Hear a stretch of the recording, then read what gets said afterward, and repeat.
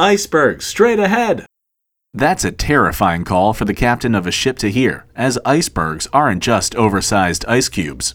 The solid, jagged ice that lies below the surface of the ocean under an iceberg can wreck a ship, as famously happened to the Titanic in 1912. But how do icebergs, whose name comes from a Dutch word meaning ice mountain, come to be? They don't just appear in the middle of the ocean out of nowhere.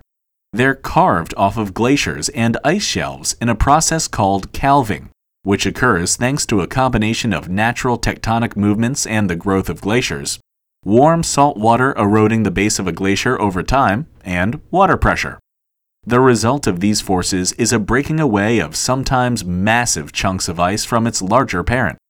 In the northern hemisphere, most icebergs calve off of glaciers found in Greenland, which produces tens of thousands of icebergs every year. While in the southern hemisphere, icebergs are born from ice shelves along the coast of Antarctica. Icebergs aren't always huge. Bergy bits are icebergs that are smaller than 15 feet in size, while a growler is smaller than 7 feet. But when they get big, icebergs can get really big.